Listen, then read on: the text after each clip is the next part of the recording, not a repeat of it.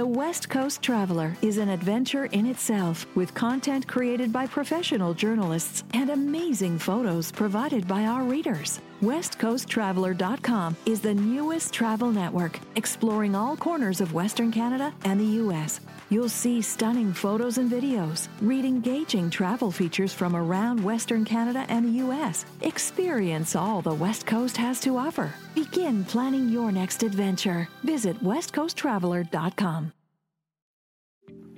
Welcome to Off the Page, a weekly podcast by the Comox Valley Record. I'm Erin Halischuk, a journalist with the Record. Join me as we take a deeper look at the people and stories in the Comox Valley.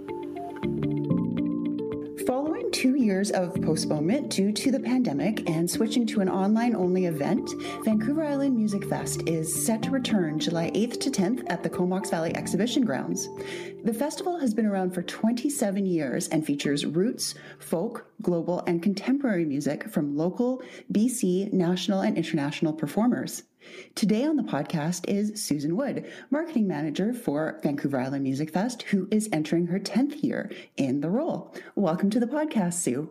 Thank you very much, Erin. And listening to you say returning after a 2-year hiatus it made my little heart start to get super excited there. It's a nice word, isn't it? It really, yes.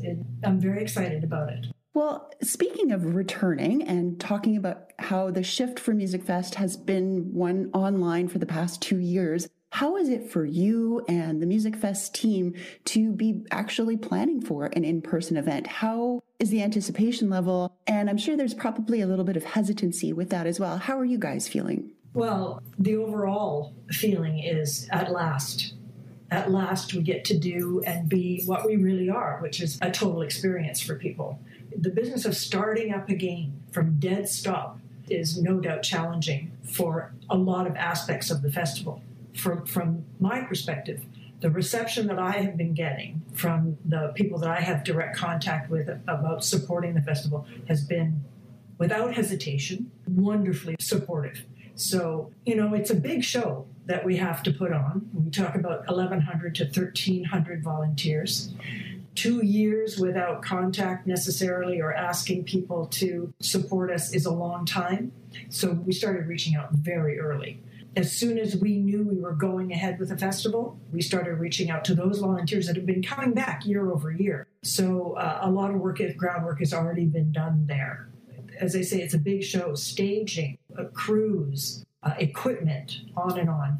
So it is, everybody's all hands on deck, full speed at the moment to make sure that we can put together a festival that is the festival that everybody has come to expect. And with the regulations changing with the pandemic, some restrictions lifting and then coming back on, and with the experience that you've had for the past 2 years shifting online, how do you not let the disappointment of switching only to an online festival get to you? How do you ensure that this is full steam ahead for an in-person festival? Well, I can tell you the virtual festivals were wonderful. They were fun. We had good viewership. People enjoyed them. By comparison, they just don't compare. Shifting gears, not so much. It's back in the saddle again. We know nobody got really comfortable in the world of virtual festivals. It was a thing that we got to do to stay present with people, to enjoy the music that we have always enjoyed, and to celebrate MusicFest. But the reality is the real festival is the one where thousands of people gather together in that beautiful environment at the exhibition grounds in Courtenay and celebrate the music and the friendships that go with that. So it is not so much a return to normal, but just take the lid off, because we've been chomping at the bit to get back at it. That's a really good description of, I'm sure, the anticipation for all of the festival goers have been just growing and growing for the past 2 years. When was the decision to go ahead with an in-person festival made? As soon as Dr. Bonnie said we could. It's just that simple. We have been waiting. We, of course, adhering to all of the rules and regs with whatever was happening, and we will continue to do that. As identified, everything is shifting. There's no real solid ground just yet, but all signs are pointing toward success. All the signs are pointing toward, yes, we are a go, and that's the focus of everybody putting the festival together. So in terms of the actual logistics of the festival during, which probably will still be a pandemic, are there any regulations in place that people should know if they are planning on attending? Absolutely. And they're all on the website at islandmusicfest.com. All volunteers, anyone attending the festival will have to have proof of vaccination, full vaccination. And whatever other rules and regs are in place at the time, we will have to adhere to. Yes, it's an outdoor festival, but it's still 10,000 people. And it's safety first. You know, we have prided ourselves forever, but over the past 10 years that I've had a relationship with the festival, that we're a safe family festival. You can come to Vancouver Island Music Fest and feel confident that you are safe and in a positive environment. So that's the festival we will continue to present, whatever those challenges are with the pandemic. And speaking of which, I think hopefully based on last summer when the numbers were lower and people were feeling a lot better about what the summer could possibly be, in the worst case scenario, if something does spike, something does happen, are there contingency plans in place, or are there any plans to, if something horrible does go wrong, to switch to a virtual festival? Not at this point in time. I mean, we really are focused on bringing this festival back to its original form, which is live and in person, where you can stand and celebrate the music in front of the people who are playing it, enjoy all the fellowship and friends and, dust and mud and rain and sun and bugs and everything that goes with it. So at this point in time, we will adhere to whatever the stipulations are according to those that are making them. But right now, with that in mind, we are building a festival. So with that in mind and the travel, particularly the travel regulations that are in place, has that impeded what type of performers or where performers can come from to the festival? Has that changed that perspective of the festival? Not greatly. Doug Cox, who is the artistic director and the remarkable human who has all of these relationships around the world with these performers, has been doing what he does all the time, which is booking fantastic stuff. And that's we're going ahead. I will say that we will have more Canadian performers at this festival than we have had. Let me say in the past 2 years, more Canadian performers and also more performers from BC. And a diverse group of performers. Diversity is very important for the festival this year. I can't give away anything because I like my job and, I know it's my job to tell people things, but I only get to tell people things when Doug says I can tell people things.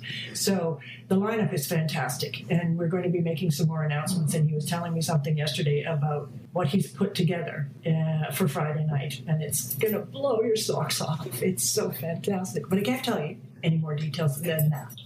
I'm looking forward to it. Sounds like another really good MusicFest announcement is on the works, hopefully sooner than later. How has the reception been from MusicFest attendees, particularly those who, I know 2 years ago purchased their tickets, and a majority of people said, we'll hold on to our tickets, wait for another year, we don't want a refund, and then year two comes around and the same thing happens. What has that reception been like from the core group of ticket holders?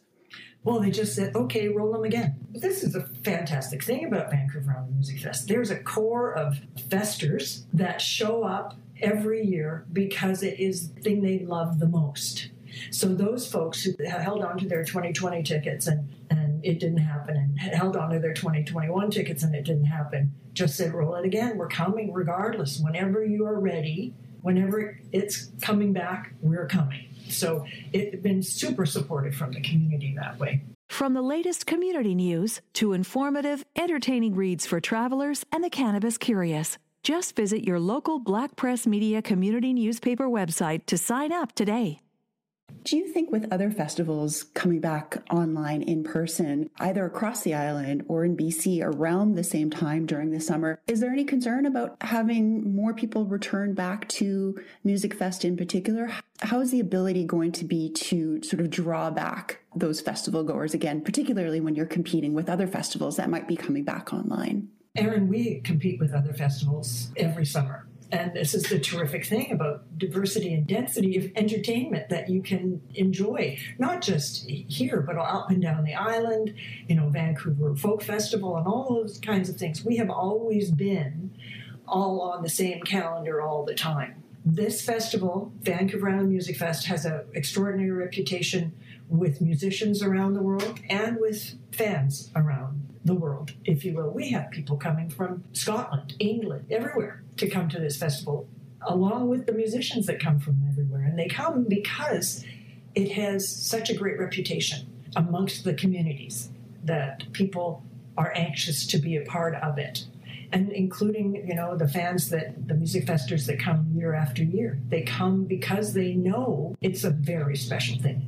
And speaking not only of the musicians, but I know that volunteers are a massive part of the festival as well. And that's usually a huge part of people's holidays who book summer vacations around the fact that they can volunteer at MusicFest. With the pandemic and with everything that you guys have gone through, how has the volunteer reception or retention been? Well, every year we have a core group of volunteers that head up their own crews.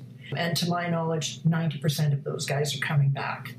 I head up the media and photography crew. There's the construction crew. There's the water crew. There's the sustenance crew. There's like 40 different crews that it takes, and 1,100 to 1,300 volunteers that it takes to run the festival. So frankly, without the volunteers, the festival cannot happen. And we're very, very lucky because our volunteers are rabidly dedicated to making the festival happen, and they love it. It's generational. We have volunteers that were there for the first one in 1995, and now their kids are there, and potentially their grandkids are going to be there. And my favorite thing is some of them were conceived there. So, with a history that's 25 years long, and some of those volunteers have been there for 25 years, we're in a very lucky position, and we're very, very grateful for that kind of support. Are there any changes or anything different that people can expect this year? One thing in particular, all stages will be outdoors. So 5 stages. We're not doing an indoor stage this year at what we call in the barn. And that's simply because it is much easier to manage any COVID restrictions that way. So we are 5 stages outside, programmed from 10 o'clock in the morning till midnight. So it's the same fabulous thing. All that stuff that you expect is there, except for one less stage.